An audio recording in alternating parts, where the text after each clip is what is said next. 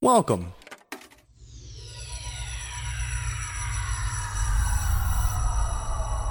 to Arcade Audio.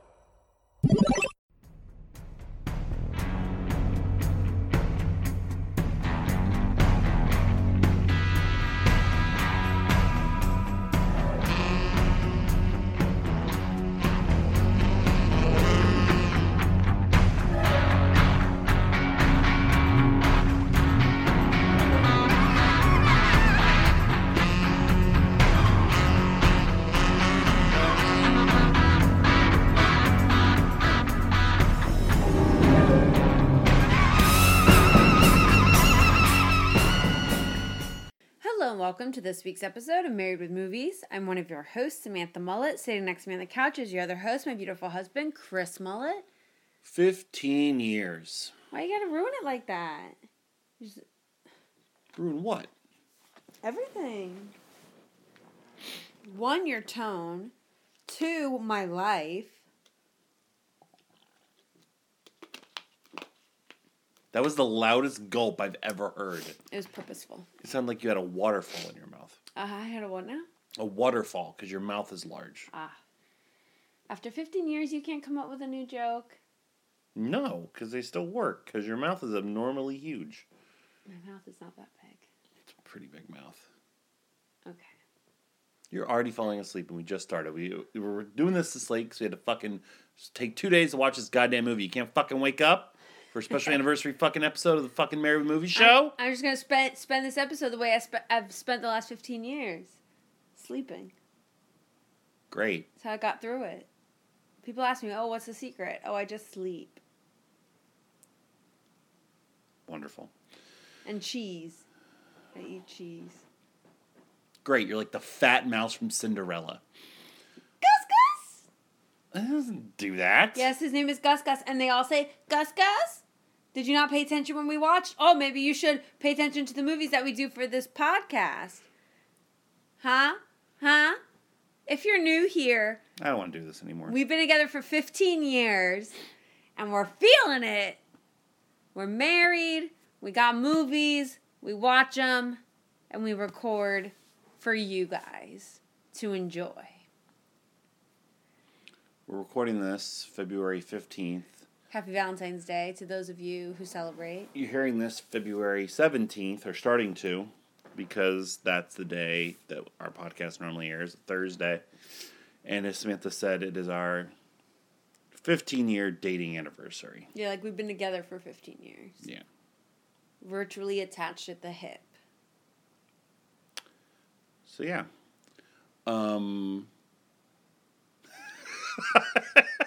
Sorry, how bored and sad I could make my voice. No, you don't need to, just talk normally. I know. It'll get across. You really have nothing to talk about? No, I don't, actually. I have nothing to say about this or you. I just want to get into the movie, probably. Don't throw rocks in fine. a glass house. I don't live in a glass or house. a grind house. You throw rocks in a grind house, because there's probably going to be more rocks. What? Look, we're both very tired. As I mentioned earlier, it took us 2 days to watch this because, as we'll get into here in a second, we watched the complete Grindhouse double feature movie as it was intended to be watched and how it was released in theaters. This was my nominated movie. Yeah, great job, buddy. That I nominated because it was the first movie we ever saw together, albeit in a big group of people. It was the first time we ever went into the theaters together. But we're also tired. We're coming off of, a pretty long... Busy weekend. Busy didn't get a lot of weekend. sleep, and work's been crazy so far this week. It's only Tuesday, and, come see, come saw. That's life. So we haven't really watched anything else new as of late. We've just been, we really had enough time to do this. Right, so... Man, people must think like we're such pieces of shit when they listen to this.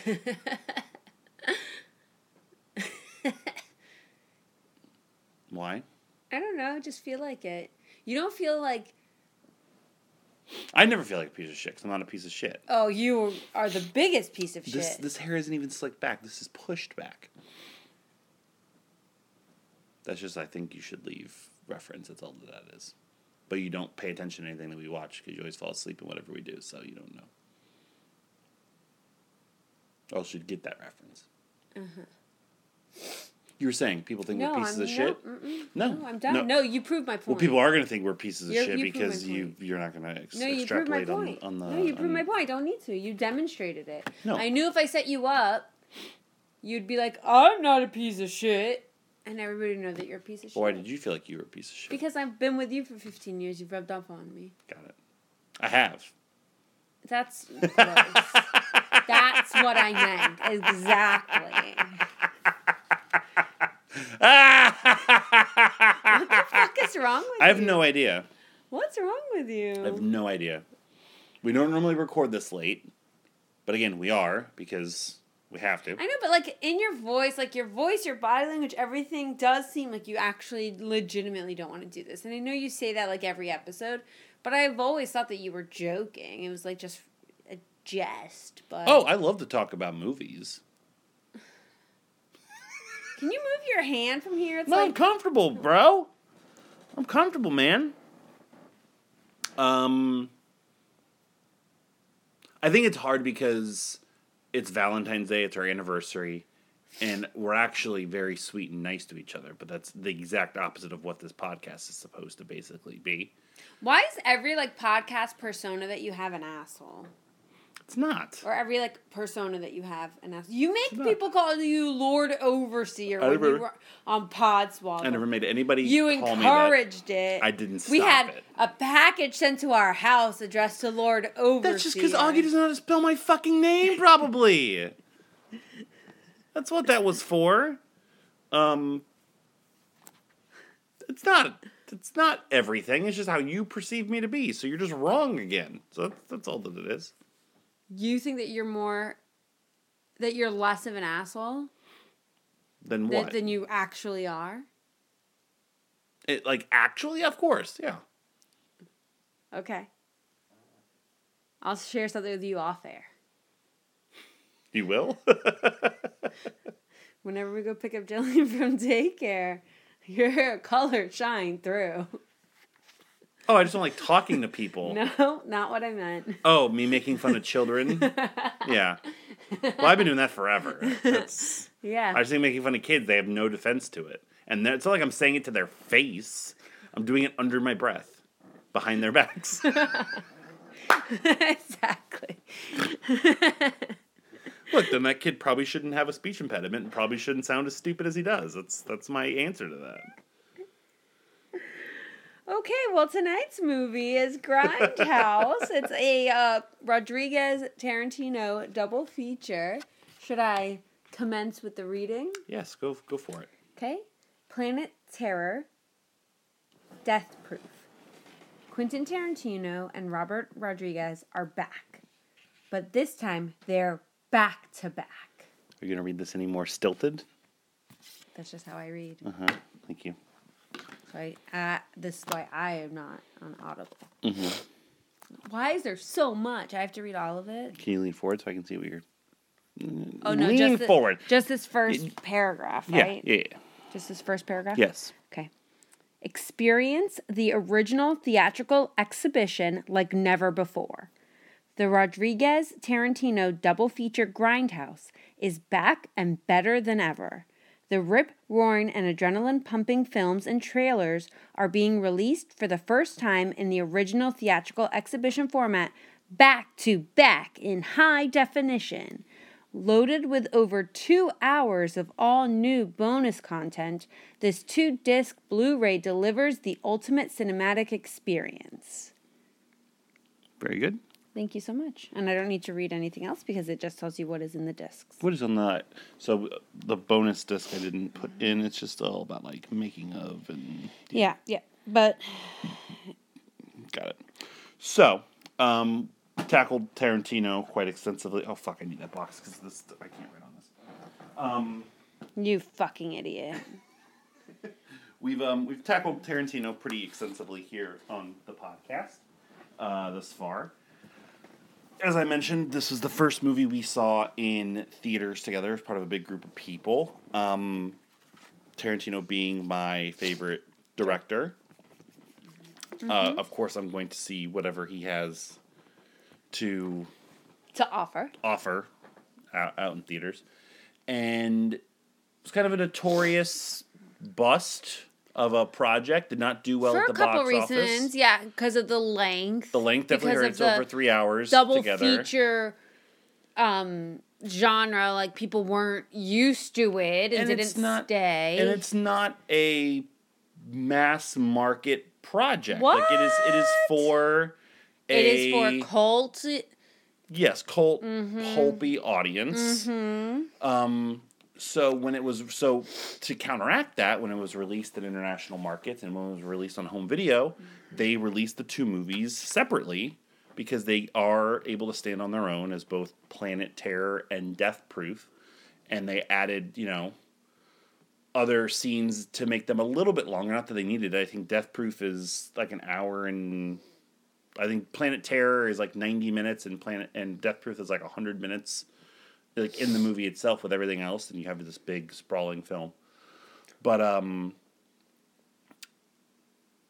I didn't buy this for quite some time because I was not interested in watching Planet Terror on its own. I wasn't interested in watching Death Proof on its own. Right. And I wasn't interested in the experience without, to me, after watching it, really this is only the second time I've ever watched it. I haven't watched this since I bought this because it's not on TV ever. And it's a big thing it's to an sit down and watch. Yeah. My favorite part of it is like the experience of it being packaged together with the trailers. The trailers, obviously. I mean, the trailers are the best. The trailers are what most people fucking remember about the whole fucking project, really.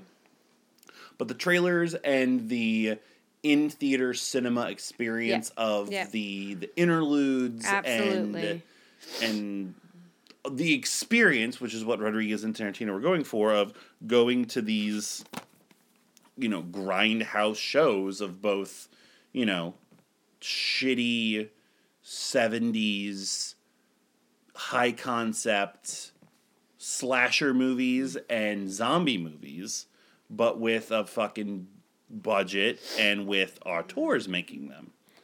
So when I first saw it, I was like, cool, man. Like, fuck yeah, let's go. And when I watched it today and yesterday, I'm still that way, but a lot of the shine to me has worn off on it as a whole, just because I don't know. I think it's just all a little bit too much. It's very gratuitous. Well, and that means it's accurate. Yeah, purposefully gratuitous. And gratuity will never offend me or be a bother to me. But I think, I think like it's on my lower end of like Tarantino. Films, because it didn't. I don't know. To me, it didn't feel like an authentic Tarantino movie. Like, the only time I remember that this was Tarantino was any references to, like, Pulp Fiction or any Tarantino work. Well, the world building that he's right, the world building. Yeah. And then him being in both of the movies. And there's plenty. So you have director tropes. So so we're gonna be the feet. Yes. Yeah, we're gonna be discussing Grindhouse and rating Grindhouse both in MVP and LVP and its scores as a total. But I do want to tackle each movie kind of separately before we get back to those. But while you're on the subject of the Tarantino stuff, yes, you can tell it's a Tarantino movie by the trunk shot and the diner shot and the fact that the movie literally starts with a pair of feet on a dashboard and says written and directed by Quentin Tarantino, which you might as well just have opened all of his movies with. But then there's also like the references to Big Kahuna Burger and things of that nature, so you know that it is. It is without question, by a massive margin, the worst Quentin Tarantino movie that he's ever made. He will even admit that in interviews. In fact, I think he's recently talked about it. And worse than Hateful Eight, which we'll get to. Yeah, because Hateful Eight is still fine. It's still, I would say, it's a on the low end good movie Sure. that has a lot of problems. Sure. But this wasn't ever like really supposed to be, I think, a good movie. Like, do you think it was supposed to be like farce, basically, No, on no. these No. types of films? No, I think this was very much an homage to those movies that were very influential to both filmmakers. And they do a good job of being an homage, but they almost do too well of a job as being an homage because they don't really give or add anything to either one of those genres. They just kind of Or another one. exist in it. Yeah, exactly. Yeah, it's they like just it's just are another one. one. They Right, don't right. use any of their What they're expertise known for. Yeah. or their tools and their tricks to Enhance it. yes, to further the Yeah, craft. got it. Because Death Proof to me is the only bad Tarantino. Like watching it, and I felt the same way when I watched it then, and people have been talking about it for a long time. It's just not good. It's got a couple good scenes in it, and we'll get to it Yes. here in a minute. Yes. But overall, overall, this would be for me like I don't recommend watching this if it were just Death Proof. Like if you want to be a totalitarian and like I have to experience everything Tarantino has done, then of course you have to fucking watch. you it. have to. I'm not like that because I've never watched his CSI or his fucking ER, but Not yet. what a fan I am, you know. Not yet. But like Planet Terror is the more enjoyable movie, if you can even like say that, Sure. because it has more fun. It's more. It makes more sense, which is No, yes, it it does. doesn't. At the very least, you could like you could come through with like characters and arcs and like where it goes. All right, sure. Death Proof. Well, let's just get into I think. each. Okay, yeah. So we'll just kind of go in order. So of course the movie starts with probably the thing that actually is the most famous from this movie, which is Machete. establishing the Machete character. Machete. Now I've never seen either Machete movie. I believe we own both of them, and we'll get to them someday. I don't think this technically means we would have to watch them because it's just a character that started. Like they're not connected. Like there's no characters. Well, or I mean, anything. you would say then we'd have to watch every Tarantino movie if this is Yeah, the world building. it's different. I It's think world it's a building, little right? bit different. But it's amazing. It puts you right in the mood for what you're going for. I almost don't want to see the Machete movies because I honestly don't think they could be as It's not good as gonna the live trailer. up, right? It's not Like the gonna trailer live is up so to it. fucking good, and it's like yes, here we go. And I immediately was happy that I waited to rewatch any of this together because that is part of the charm of the experience. And remembering that you were like in the movie theater with all these people at once, experiencing this like big project, and then of course you get the big Weinstein Company title card right into a Rose McGowan striptease. It's like, well, that's aged poorly. That's probably what she was talking about. Well, Proof, Exhibit A. Well, no. So the background, briefly, because not to drag this into the mud for people, is Rose McGowan had already basically been blacklisted by Harvey Weinstein prior to this movie, based on turning down previous overtures from him. She was dating Robert Rodriguez at the time of this movie coming out.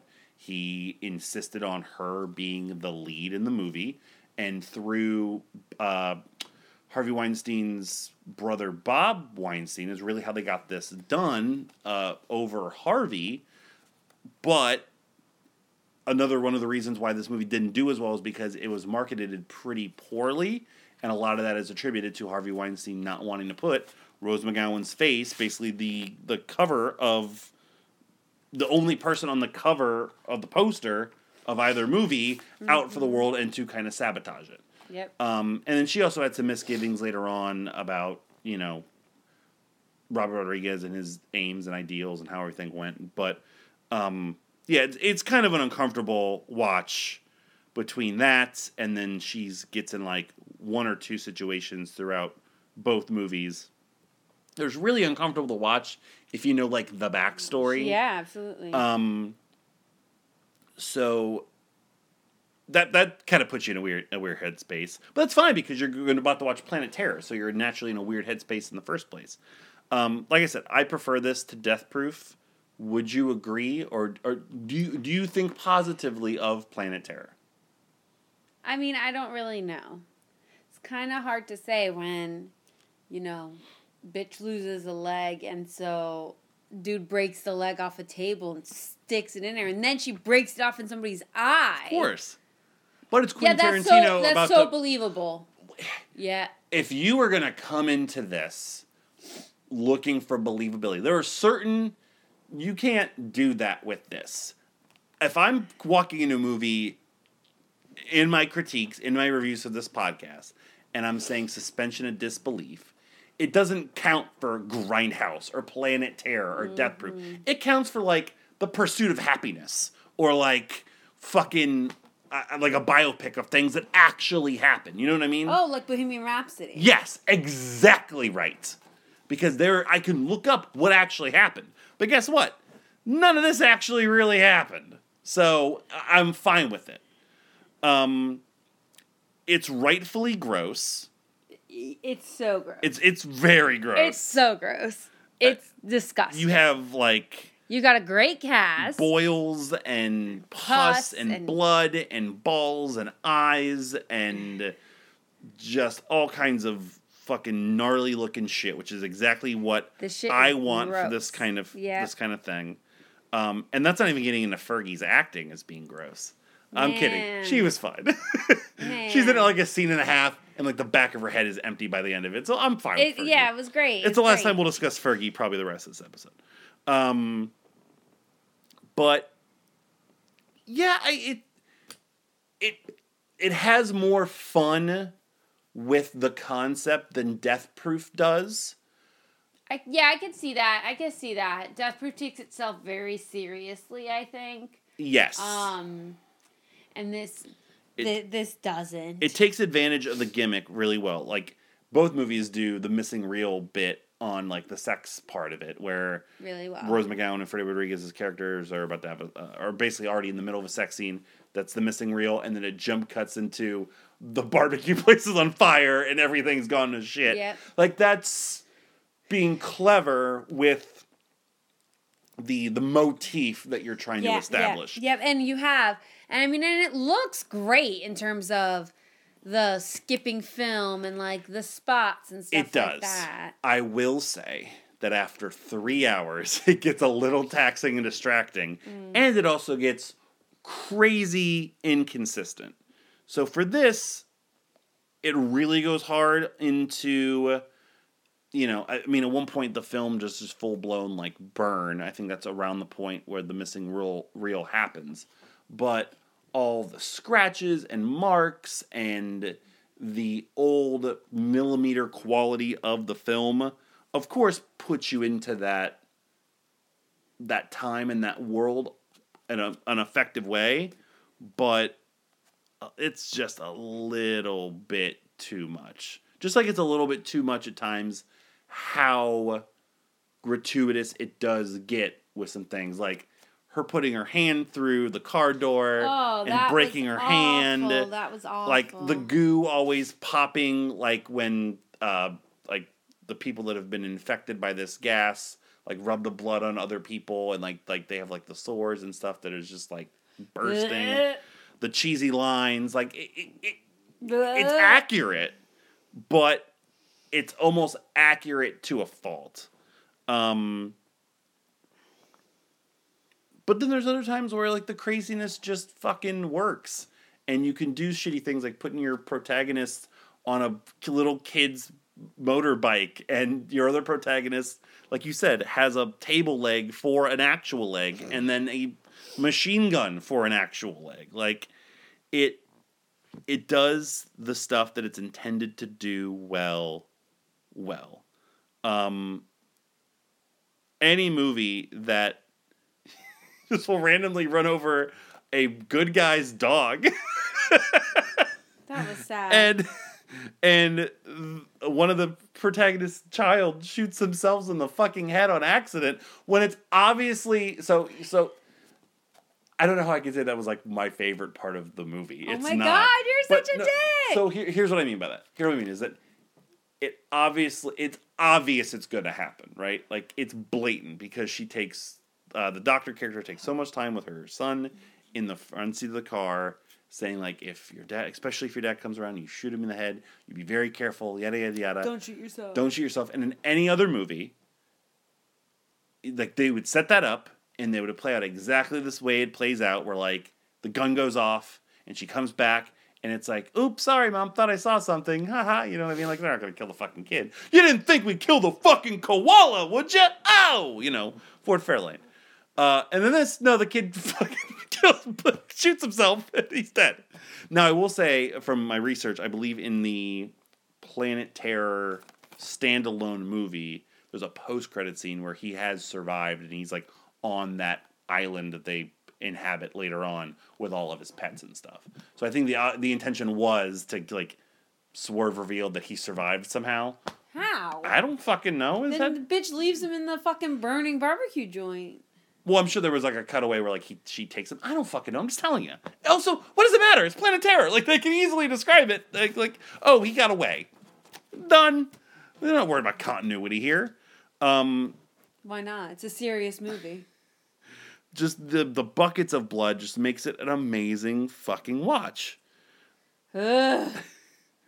And there's also, so for me, there's a lot of, like, okay, skip. That's not what this movie's about. Like, I don't care what mysterious thing El Rey has been or is up to. Ray. I don't care about, like, their relationship. Oh, like, you don't? that, but if they didn't have a relationship developed, then you wouldn't get the amazing line of, you know, the rule of threes. He has to say, I never miss.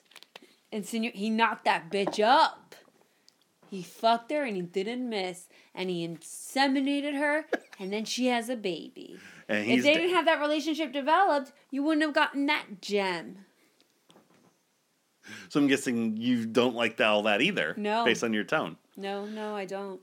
No, I don't. I do like the quote-unquote romance between the doctors, Josh Brolin and Marley Shelton. Mm-hmm.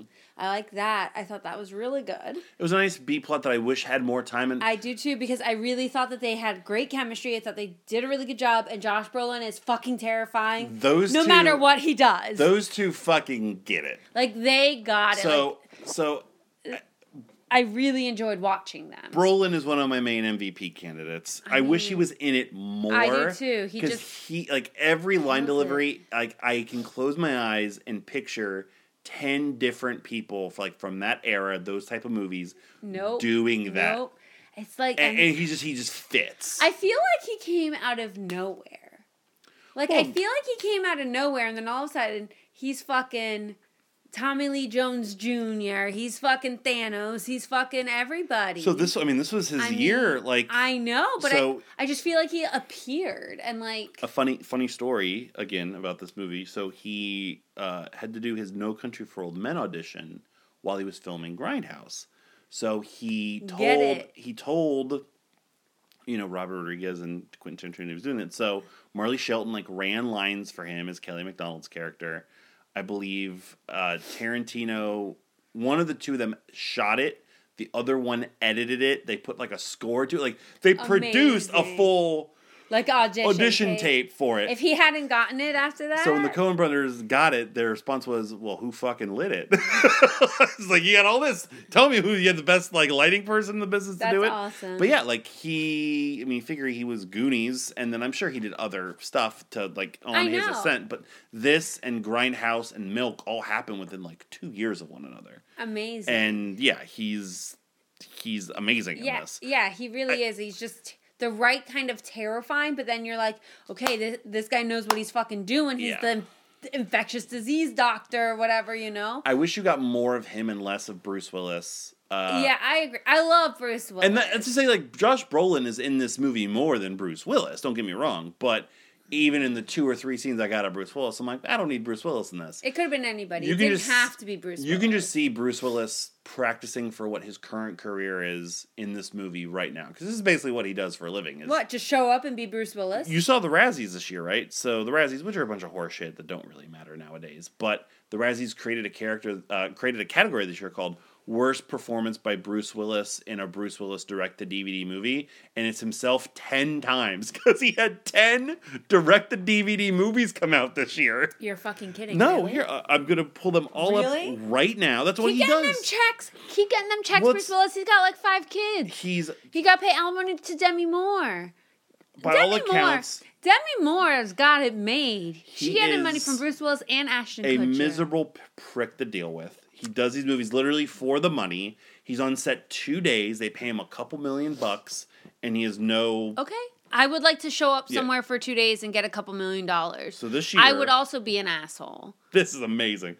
So this year, he was in Cosmic Sin as James Ford, Out of Death as Jack Harris, Midnight in the Switchgrass as Carl Helter, Survive the Game as David Watson, Apex as Thomas Malone, Deadlock as Ron Whitlock, and Fortress as Robert. He was in 8 movies, I apologize. You're fucking kidding me. But next year, 2, 4, 6, he has another 8 movies that are already in post-production. American Siege, Gasoline Alley, A Day to Die, Vendetta, Fortress 2, The Wrong Place, Die Like Lovers, and Corrective Measures. And these movies aren't even well, like, reviewed at all. No, oh no, they're all absolutely horrible. Do you think that they make a box set?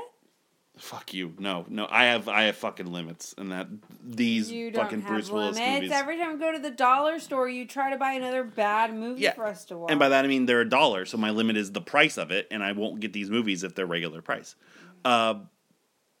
Yeah, he's not very good in this movie. He's ultimately not going to be my LVP, but he just doesn't fit, especially at this time. Like,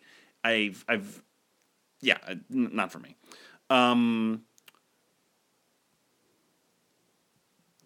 I was getting to earlier, the thing that's surprising is there is a decent amount of, like, minor heart in this movie. I love the sheriff character and JT, like, the brothers kind of, like, dying together. Aww. And the through line about, like, the barbecue recipe and stuff. You like, started at $2.50. Yeah, that's sweet. Like- That's it was a really sweet moment. unexpected.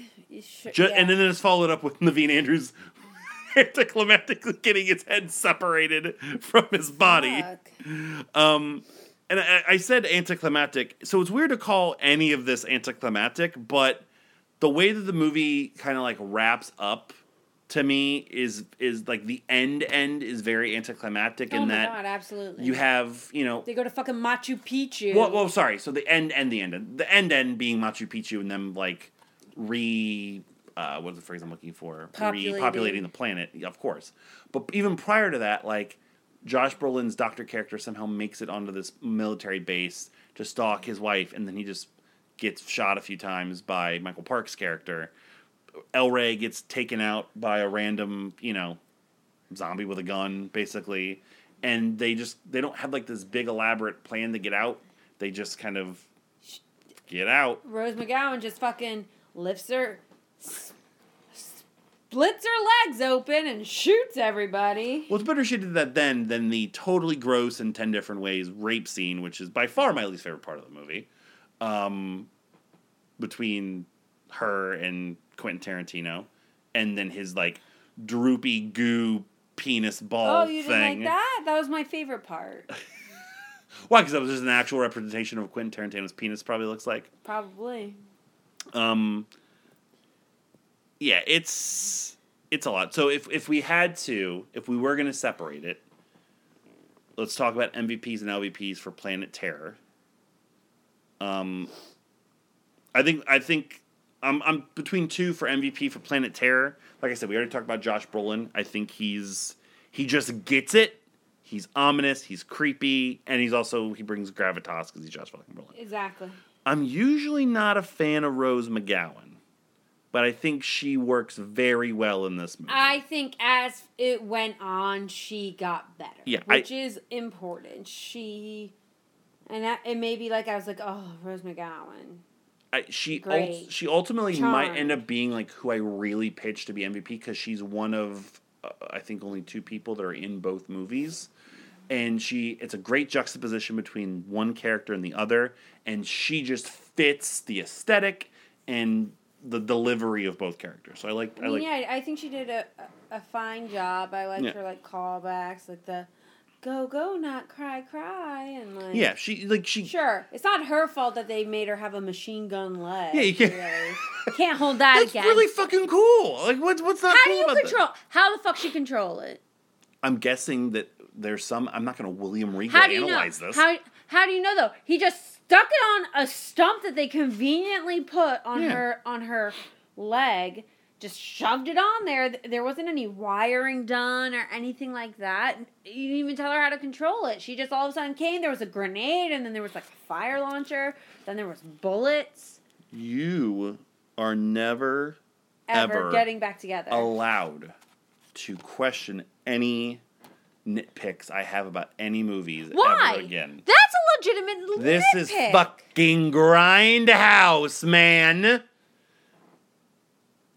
It doesn't need to make fucking sense. It still needs to make sense. No, it doesn't. It doesn't. You're a hypocrite. I'm not a hypocrite. You're a hypocrite. I'm not. If I'm nitpicking or trying to make sense of how something works in a movie that's rooted in reality, then I have every right to do so. But it's the reality of that movie. It's not necessarily. Why is your reality? Reality the only doesn't exist here. reality? Nope. There's some things you just throw reality right out the fucking window. Whenever you are there, you fucking go with it. Grindhouse is definitely one All right, I can't wait to throw this conversation back in your face. What episode is this? 380 something, I think. No, I need the exact number so I can. I'll tell you later. No, tell me now. How about you actually listen to the fucking podcast No, or do that's a something lot of besides just work. record on it? That's a lot of And then you'll work. know like It's what a lot it of is. work, and I don't like to listen to my own voice. Well, that makes two of us. Here's something that I didn't realize until like we watched this again.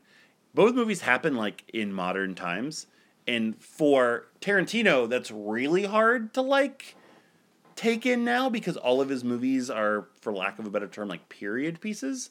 The last movie he did that was like in current times would have been Kill Bill, because Kill Bill technically still happens in like 2004 when it was made. Besides that, you'd have to go back to Pulp Fiction and Jackie Brown. Everything else has been these rewriting history movies, More or less. historical fiction Yeah. movies. So it was kind of trippy to see that for Death Proof, because also both these are taking off of a certain genre. So I think that would have been a little better if like Planet Terror could have easily taken place in the 70s, you know what I mean? Like, it still got the look and the feel for it, but then when you have characters like typing on their cell phones or referencing, Yeah, but come on. Lindsay Lohan and Osama bin Laden. It wasn't then 2022, I'll tell you that. No, but the it's- fucking Nokia. it still fucking, feels you inauthentic. hit it 3 times. It still felt inauthentic to me from the general Suspend your presentation. reality.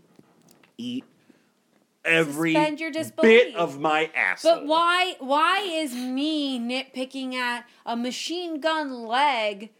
Because it doesn't being actually too far- exist in the real world. But cell people phones using old, outdated cell phones. What? I will never understand you. I will and- never understand you. You're- 15 years later, let's just call the whole thing off. That was great group mind. I thought you were taking your ring off. I was gonna do the same No, thing. I just. but don't it's not wear even it. on. Yeah, I just don't wear it. What's that on your finger? Hmm? Why'd you got the sticker on your finger Some for? bitch gave this to me. No, the sticker on your finger, you dumbass. Oh, I thought you're referring to the ring. It fell off the box. Leave me alone. Weren't you just yelling at me the other day for the same thing happening? Yeah, you touched this a minute ago and you probably messed it up. Who's your LVP for Planet Terror? Chris Mullet. Thanks. El Rey. Yeah, I was not a big Freddie Rodriguez. El Rey. He was trying way And too he and Rose hard. McGowan have no chemistry. Yeah. And At all. it's all him too. It's all. Yeah. Oh yeah, no, because she had chemistry with everybody else. Like, Mhm.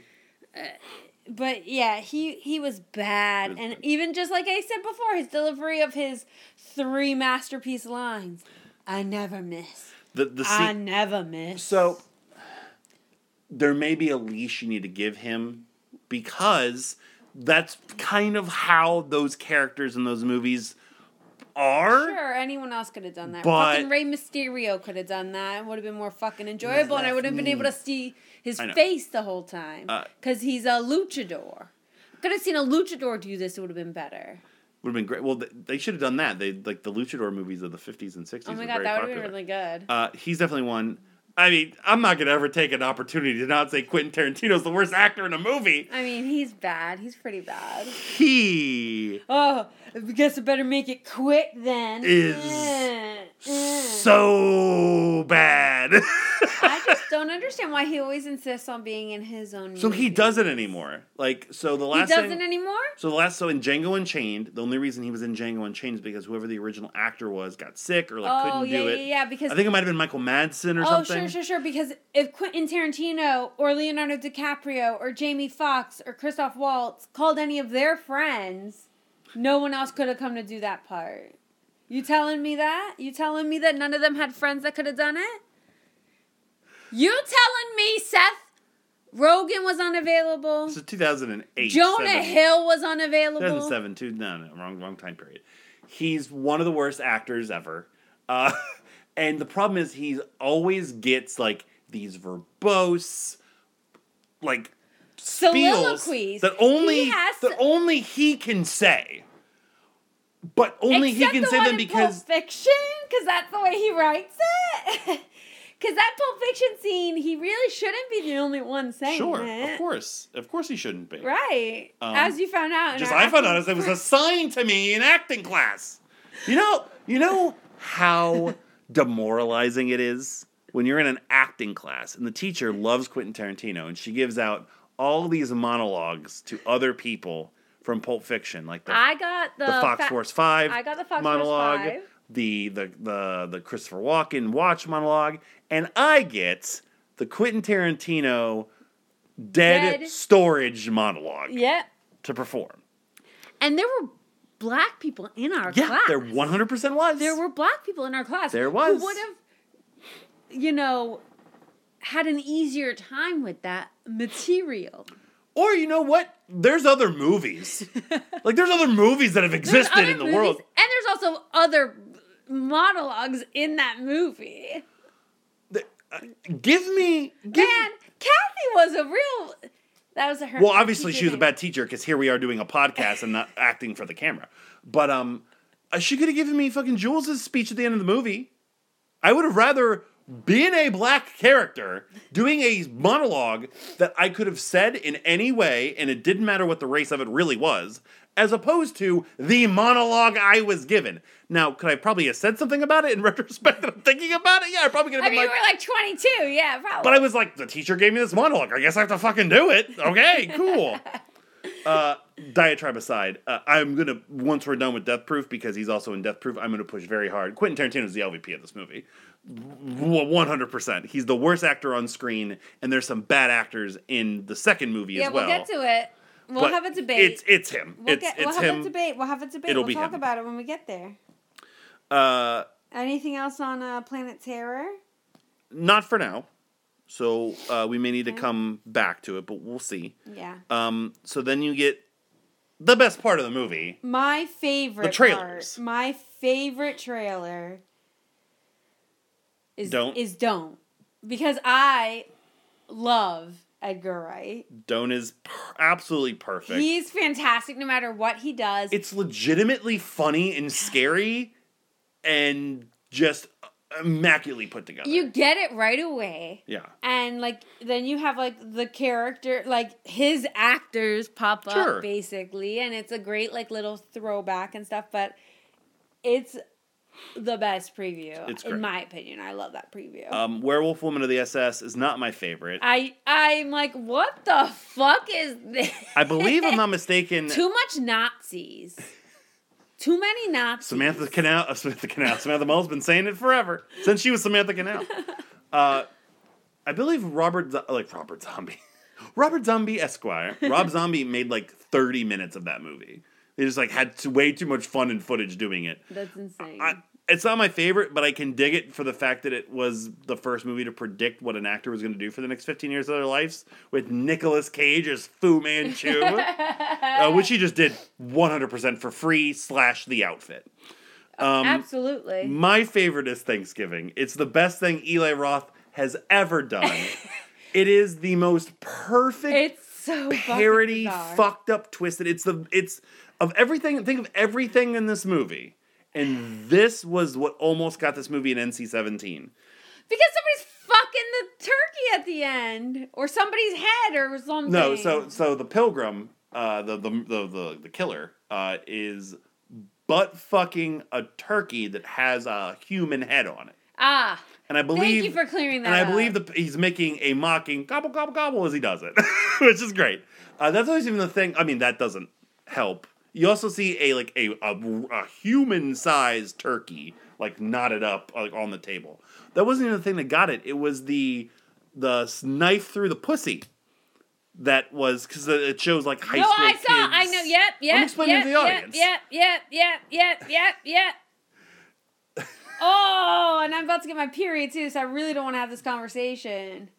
Please don't talk about a knife going up a pussy. No, I'm not going to and then go into blood. details. So you don't get any of that. You get like a grindhousey edit. Feel it. What has a sound effect, which is great. And you see the knife like sticking through the trampoline. God. It's just, I love Thanksgiving. What would you do if that was a guy and it was a dick? I would have the same reaction as you. The dick hole. But you don't bleed out your fucking dick every month. Oh, I did see a movie. I knew I was forgetting something.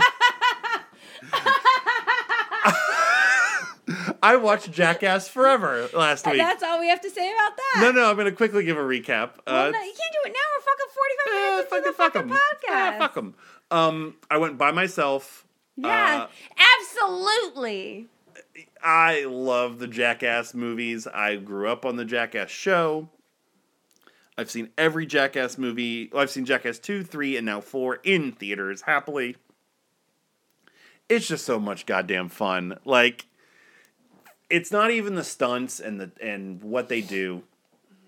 And there are some very clever ones in this, just like there have been throughout all the movies. But it's just friends together, laughing, shitting on each other. It makes it an amazing experience. It was me and, like, one male and female couple and two other, like sets of dudes. And why so weren't what, they, that's 2, 4, 6. There were 7 why people. Why weren't they couples? Well, they could have been. I doubt it. So it was 7 people in the target theater, audience. and honestly, it sounded like there was like 50 or 60 people in there. Like, everyone's laughing.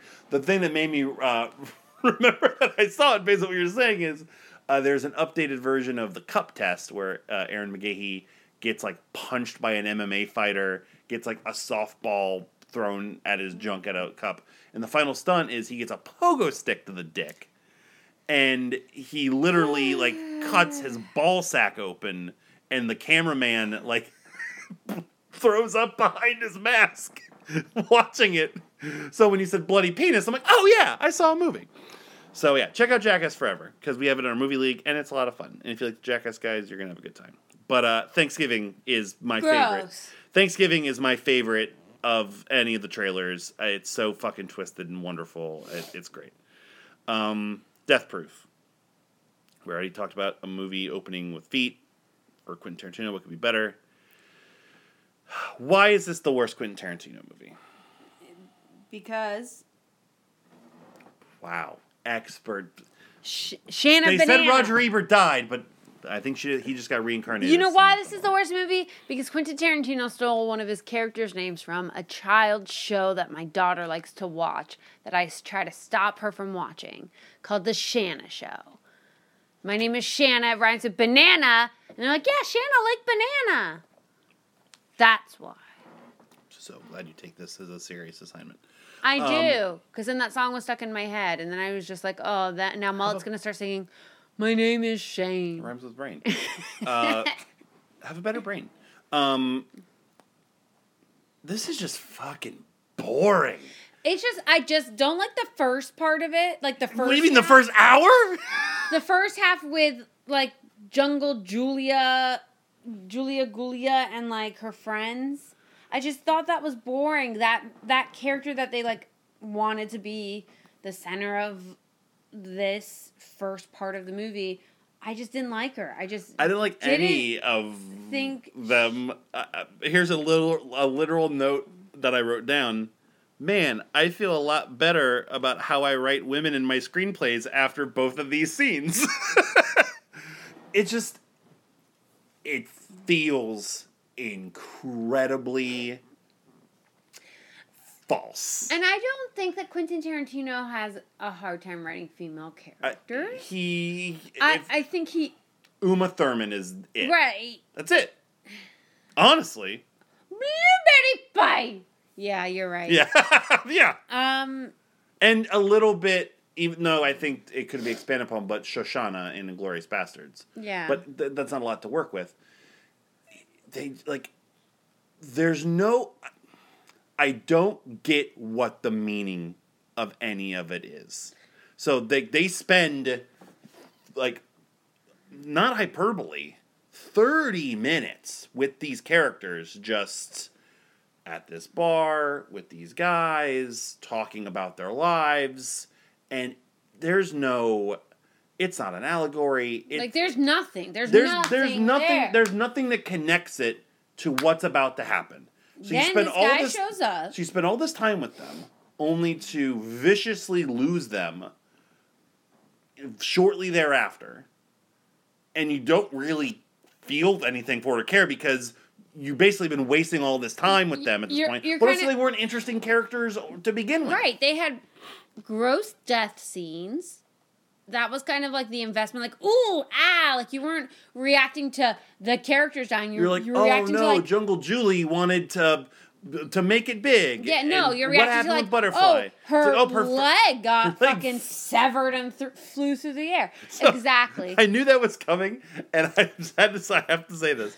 So when we were watching the credits, Sidney Poitier comes up, and you're like, huh? I'm like, not that Sidney Poitier. It's spelled differently. The male Sidney, it's the male versus the female spellings of Sidney's. That is Sidney Poitier's daughter, who he just named after himself, which is weird. No, you do what you do. But here's Sidney Poitier, you rest do in peace, it. Sidney Poitier. But here's my thing. That means he definitely saw this movie. That's the image, the thought of Sidney Poitier watching Grindhouse tickles me so much. You know, his daughter was like, I got in a Quentin Tarantino movie. He's like, that's great. And he sat down and watched, maybe not all 3 hours, but he at least watched Death Proof. And that's fucking bonkers to me. At least. Oh, man. That's... I will happily watch Death Proof again as I watch Sidney Poitier watch Death Proof. But yeah, Yeah, so you didn't really know what was happening, and then it's like, oh, this guy's just joshing him. You know what's happening. You just don't know why. Right, you don't know why this guy's stalking him or joshing him or anything, and then it's really just for his shits and giggles. Well, it's kind of what so there is a connection between Planet Terror and Death Proof in the Michael Parks cop character, because the first scene or the first half of Death Proof takes place where Planet Terror is taking place prior to Planet Terror breaking out with Marley Shelton's doctor character. And Michael Parks, the cop character, is her father, and he pretty much knows exactly what's going on. Stuntman Mike's going around killing these girls, but he can never prove it because they're always liquored up, and he always survives, and yada, yada, yada. So, that's... But you don't find out that until afterward. Well, yeah, but he surmises that he's just doing it because he gets off on it. He likes the adrenaline, the thrill, you know? It is what it is. Right. But there's no explanation or there's no aha or hidden meaning behind anything those girls are talking about to lead you to that point. The scene, the car chase is very terrifying. Rose McGowan does a great job of selling that impending doom, and Kurt Russell is a awesome, scary badass in establishing what that car is and what's going to happen. And then, of course... It's crazy to see these characters we've spent so much time with viciously and unceremoniously killed the way they are, but you're just okay, and this is... And then what? And this is supposed... And then what is that we just get to another see it again. Set of characters. And they have even longer, more nonsensical, non sequitur conversations that are even worse because it's all about just fucking dudes. Well, it's worse for you. I mean... But you're trying to write for women. I know. And full disclosure, seeing that scene honestly makes me want to rethink and rework essentially what would be the first scene that I'm writing in my next thing that I'm working on. Because through watching it, it felt... inauthentic. Yeah, it felt like Do women talk like that? Sure. Yes. Is that all they talk about? No. And I think there's a way to do it, but it shouldn't be Quentin Tarantino and me writing it and doing it. Right. You know what I mean? It's already like the minor problem I have with Euphoria is that it's a white guy like writing all this. And I know a lot of the girls and the characters on the show have pretty significant say and influence on it. But at the end of the day, it's not to say it can never be done, but if you're going to do it, you better not fucking miss. And all of that in the car between all four of them going through their little spiel and then getting a Reservoir Dogs rotating camera scene in a diner that's just more bullshit. It's all dribble. It's all just mindless fucking drivel. I read something on Facebook about, Hollywood keeps like remaking movies or like, redoing things and adding people of color or like, right?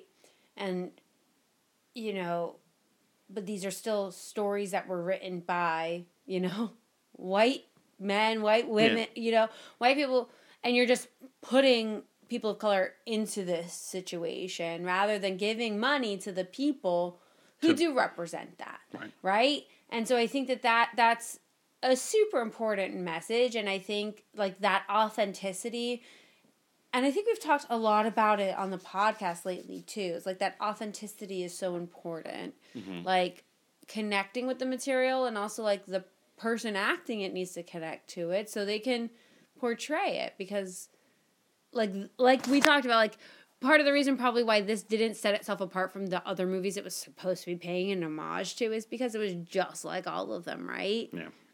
Like I think that's part of it, but that's not for this podcast. No, 100% But not. What is for this podcast is the most, probably bigger than Super Size Me, the best subliminal messaging of a movie I've ever seen in my entire life. And by that I mean, I think I've referenced on the show before, and we'll do it when we eventually watch Super Size Me. Every time I've watched the movie Super Size Me, I go get fucking McDonald's. Like, I just don't know what it is. We saw this movie, like I said, in a big group of people. It was you, me, my roommates at the time, all former or future guests on the show, essentially. Tony Colt, our guest in May, Keith Matavin. I don't think Rich was probably with us at that point. Or he might have been. I'd have to check my early poop report. But afterwards, we all went to the Ale House, which was right by the theater. And you best believe that at least 3 or 4 people got the biggest fucking plate of nachos after watching Death Proof.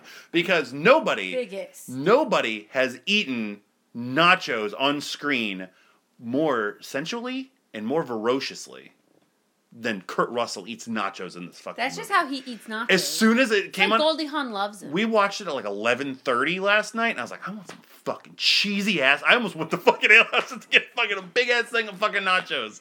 It's just impressive. When that's like the most impressive thing about your movie, you're fucking up. But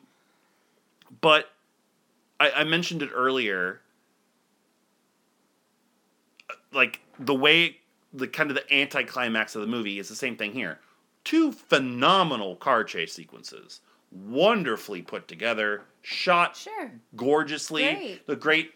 It's almost too good because we got to remember you're supposed to be making a grindhouse movie. By that point in the movie, like all the aesthetic stuff of the camera, like it's just gone. Like he's just shooting in as like clear, high definition, not high definition, but like for what we've been seeing, it's crystal clear picture, and it's like, why? Like, why are you now being like kind of like illegitimate to what you've been building up to this entire time?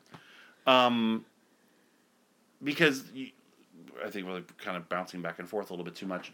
You meet these other group of women who these women are all in the entertainment business. You have an actress, a hair and makeup person, and 2 stunt women who are doing this elaborate stunt just for shits and giggles. They get this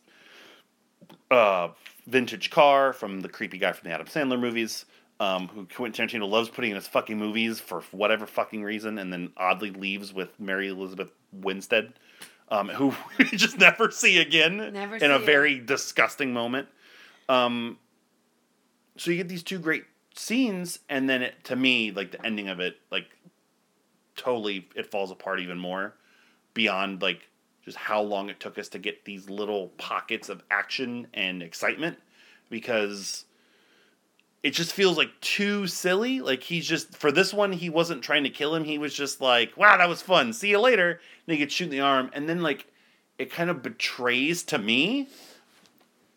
I didn't read it as, like, Stuntman Mike is, like, a piece of shit, both in terms of his MO, but also his, like, personality. Like, he turns into a whimpering, simple bitch at the end. Like, he's bawling his eyes out, like pouring alcohol in his arm, like begging, and like it just felt like such an odd like shift that just didn't feel like what I wanted to happen and what I thought we were going to get. I think that's a fair assessment. Like the camera work is great, but then like they just beat him up in a circle. He falls down and you get the end, and then you get one little quick like heel through the face.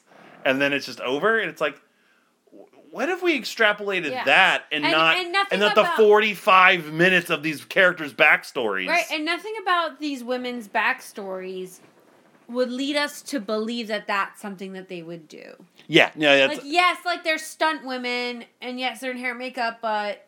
Let's go kill him. Yeah, like, that was unbelievable. Particularly all three of those women. Like, and I don't mean that like how they look and stuff, but like the way they're performing it and acting it. All three of them, Rosario Dawson, Zoe Bell, and Tracy Toms, are just over the top and not great in their roles. Look, Zoe Bell should have stayed a stunt woman. Let me tell you something. I'm so glad it's that obvious. She's just not an actress. She's very awkward. It's because she's just herself. Yeah, she's like, not trying. She's not playing. No, she's not playing. She's Zoe Bell. I know she's herself. Yeah. But like, she's not even trying. Like, it's like, you know how there are certain people who always play like the same character in a movie. Yes. But like, you know that they're playing a character. She's doing that, but she's not playing a character. Right, exactly. Yeah. Exactly. And then you have the flip side of it, which is Tracy Toms, which is playing a character so far from what like she actually is. 500,000. 525,600 F-bombs and N-bombs from Tracy Toms in this movie. She was real horny. You could tell that Quentin Tarantino was like, oh fuck, I just wrote a part for Samuel L. Jackson, but it's a woman stunt. A stunt woman who's black. I'll figure it out. Yeah, none of it works. Yeah. It just makes for a fucking slog of a watch. I was just like, okay. Had the order been different, I think it would have been better. I don't know about that. I just think that you have... I think that you have three people. Like, there was nothing holding them together. I don't know how to explain it. Like, with the three ways that they chose to portray their characters, like, I just didn't feel connected to any of them, and I didn't feel like they were really connected to each other. Yeah, no. Either, like... And then you're wasting all this time, like, the debate on, like, if they're going to do the ship mask stunt, and then you have to have the whole three-way dialogue about how Rosario Dawson wants to be involved, and it's just a lot of fucking talking heads to get to a decent stunt and a decent amount of payoff, but then you just revert back to underdeveloped horseshit. The MVP of Death Proof is Kurt Russell. Oh, absolutely. He's the coolest guy in the room, and that's why it's in my misgivings about the writing of the character at the end. Like, he's doing it to the fucking hilt. He's like a weepy little bitch. I can kind of see, like, he's like supposed to be portraying this big, tough stunt man. And when he finally gets like challenged, and then when he gets challenged or when he actually gets hurt, he's like a big pussy. Yeah. Like, I could see if that was the intent. I could go with it. I could go there, but like it just was all so abrupt, and right. It was done to 11, when like had it progressed. Right, had it started at a 2. Yeah, you mean like this is the first time Right. like this has happened? Right. I mean, he's regularly crashing his car and like, ending up in the hospital. Like if it like established something then, right? Like he's hysterically it makes crying. better. He has a cut on his finger or something like Yeah, that. exactly. Then I could have gotten behind. Give it a me little an bit that's perfect. Give me an easier. escalation. You see the aftermath Right. of him flipping his car, and like I think like Michael Parks says, like he like partially severed a finger or something. Like show that and being like, oh no, like not to the point he is at the end after he gets shot, but like show me that at like a establishing, 6. yeah. And then bring it to Yeah. the 11, and then I think I would have gotten behind that a little bit more. But I still think you're right. He does a great job with what he's given, and with like being this like psychotic stuntman who stalks these girls and then like just kills them for shits and giggles. And he's just somebody that just like Samuel L. Jackson, just like Uma Thurman, he just gets Tarantino dialogue, He just delivers it so fucking well. Even when he's doing like a stupid monologue as John Wayne about a book of every person that he's met. Like he's foreboding and scary, but just so charismatic. How much fun do you think he and Goldie Hawn have? Oh, a lot, and by that I mean they do drugs every day.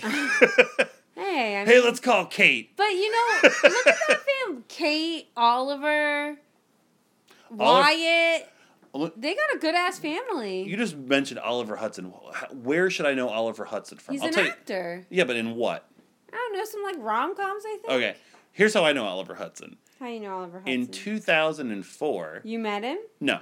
I did on my TV screen, the 2004 World Series of Poker main event.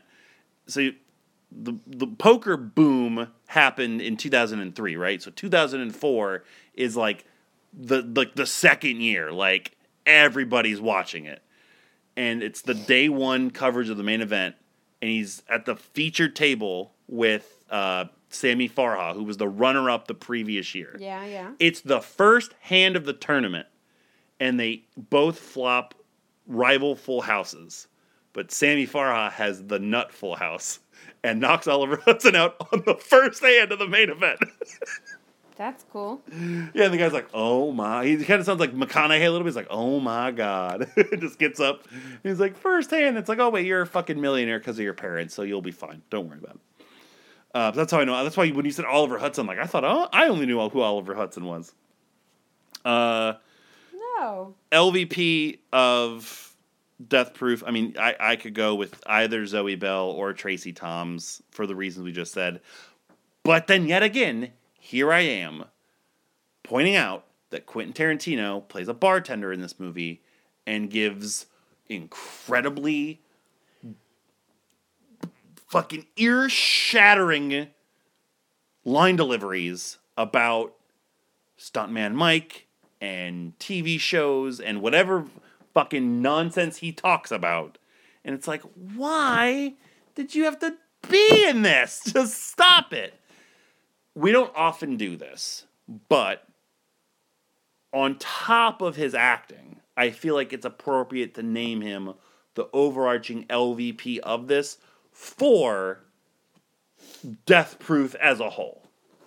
I think that's enough. If you combine his acting in both movies and his role in everything. But would you be saying that if this wasn't Quentin Tarantino? Like if this was Bob Smith and the same kind of like boring like meh movie. If Bob Smith was as bad of an actor in what I was watching, forgetting that like Tarantino's done some of our favorite movies and some of the most groundbreaking movies of the last decade, 2 decades, whatever.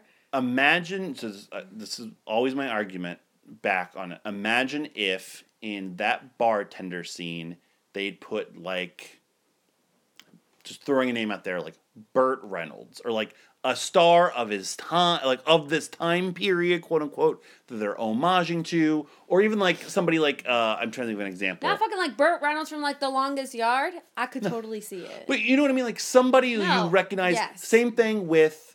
So say they gave that rapist #1 part to even somebody like Michael Biehn, who's like the sheriff character, like somebody that has like some gruffness or like some intimidation, to fucking Josh Brolin, for lack of a better choice. He drags it down so much because you recognize him and you have an expectation, and then you always forget, oh, wait, fuck, he's a terrible actor. Like, he's way better behind the camera. Yes. And he's a detriment to the overall project because he kinda takes you wrote out and of directed it. Death Proof. Yeah, he takes you out of Yeah, it. as soon as you see him, you're like, oh, I already know I'm not going to like this scene. Okay. So that's why, and he's in both. So he has more time to be worse than Zoe Bell, who is trying her best. But it's still not shitty. enough. Tracy It's still Thoms, who is really trying shitty. too much, and I don't Freddie know what's worse. and Freddie Rodriguez, who I can't decipher if just he wasn't a good actor or if he was trying to purposely not go for being a good actor because that's what that kind of movie would The call former. for. So that's why I'm saying Tarantino. All right. I wore you down. You wore me down. Okay, well, in response to that, then, I'll give, who do you feel for MVP across all of them? That's hard. See, I asked you at the very, If we were doing... kind of in the middle, Yeah. how are we doing this? Are we doing this as 2? Are we doing this as 1? Just as 1. So that's tough because to me, they're not like a continuous piece. Like, they're very distinct parts. And I mean, I really love Josh Brolin's performance in Misty... Marley Shelton. Marley Shasha? Marley Shelton. Marley Wendy Peppercorn Shelton. in The Sandlot. Yeah, Yeah. Marley Shelton. I really love both of them in Planet Terror. I think they do a good job. Made a good case for Rose McGowan, though. I don't think it's anyone from Death Proof, although Kurt Russell tries. As good as Kurt Russell is, I agree. As good as he is, I agree. think he's not on the same level as them because it's not as good of a movie overall as Planet Terror is, unfortunately. But I really feel Josh Brolin. I'm willing to go there. I'll give it to you. Because at the end of 3 hours, he's the person that stuck with me the most. I just remember that scene. I told you I'd find you. Because- like popping out that helicopter. Exactly. You know? He is the person in his delivery and his demeanor who fits the most with what he was with given. That, with the thermometer in his mouth. He's who and, I his remember little at stuff. the end of all of this, and Yeah. he's who I wanted in it more. Although Wendy Peppercorn did do a good job. Marley Shelton's very good. She's great. She's got a great look to her in this movie. She very much does. looks like that surviving scream queen, if you will. She has to do a lot of physical work as well because as you mentioned, like the shots, like basically paralyzing her hands for most of it. Yeah.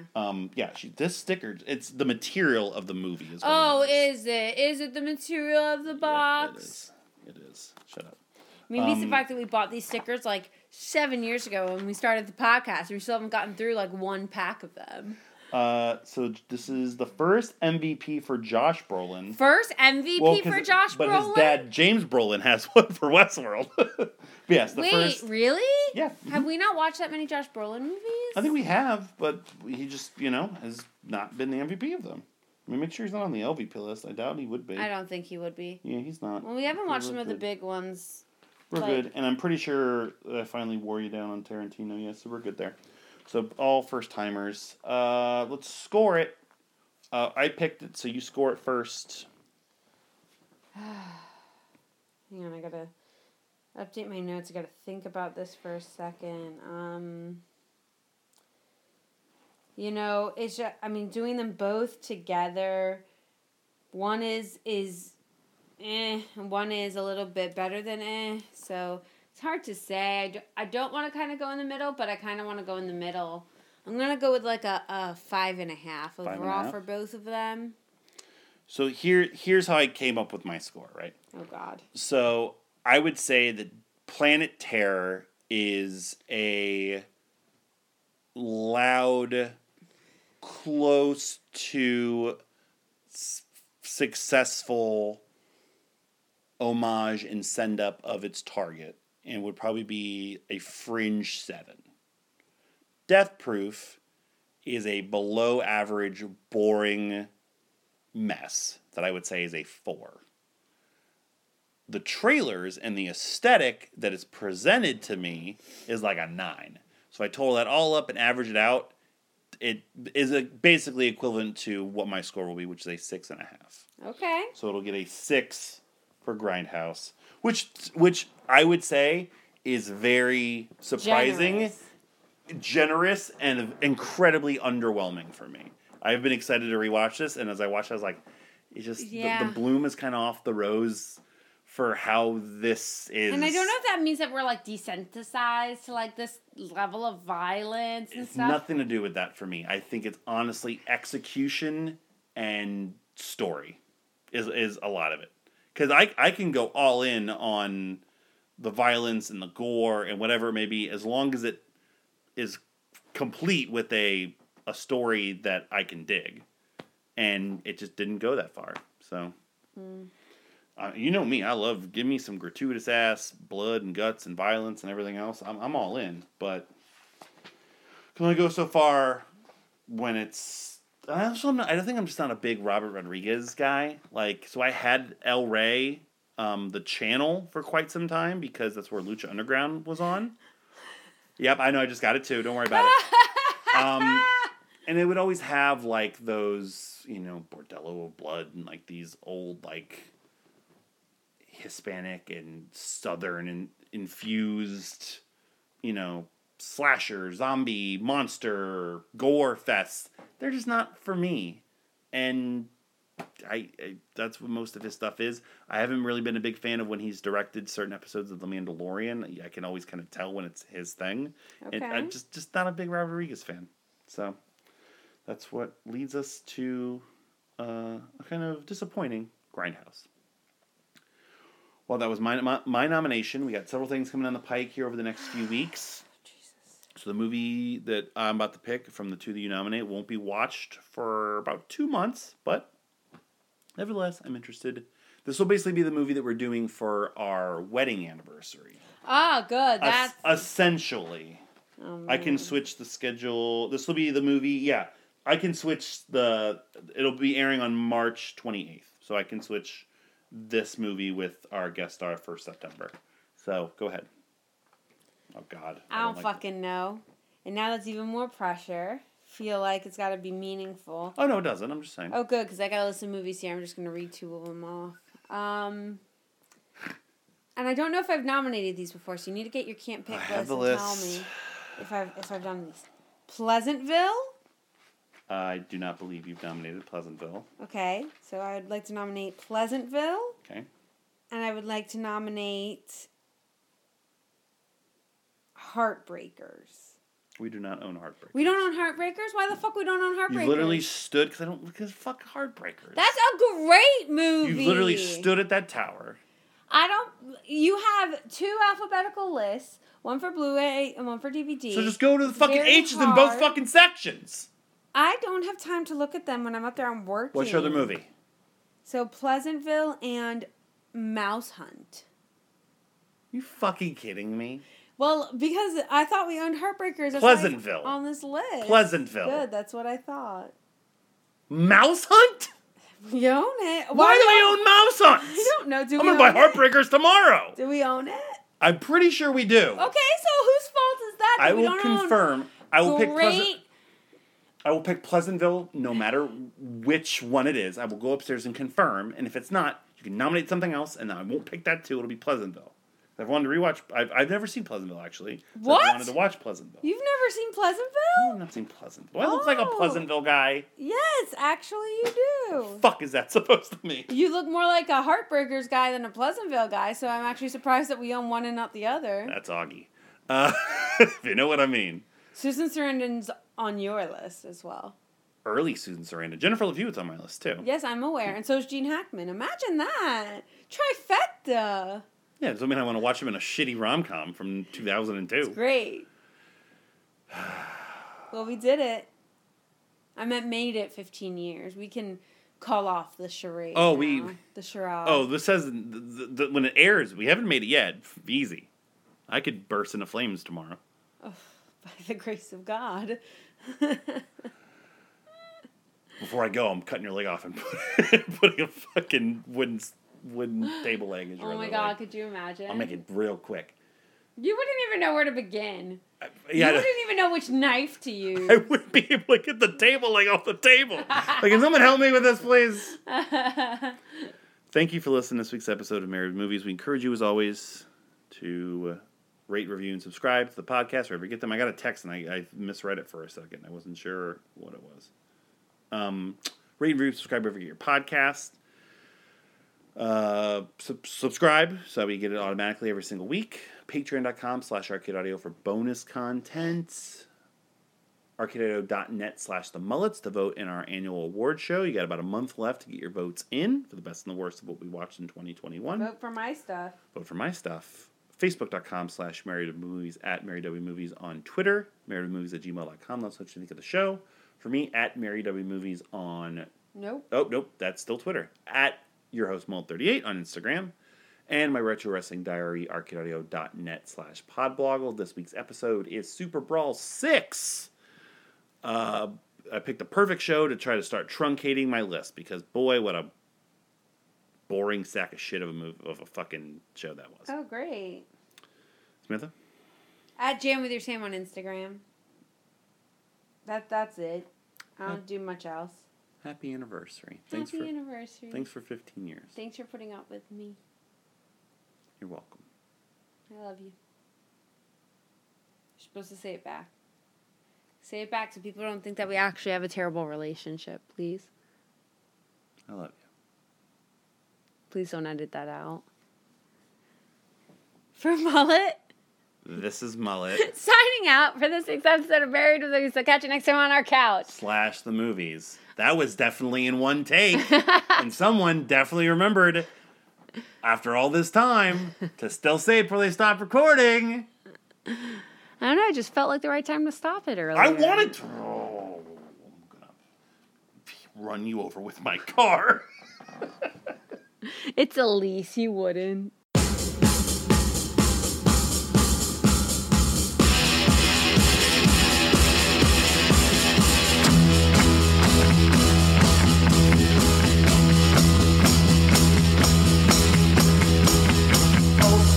Count of 3, gotta stay close by me and hold tight, sing and shout, just wrap around about and hold tight, shut your eyes, girl, you set me up for forget the other guys, you'll never fall, each time you go. Thank you for playing Arcade Audio. Play more at arcadeaudio.net.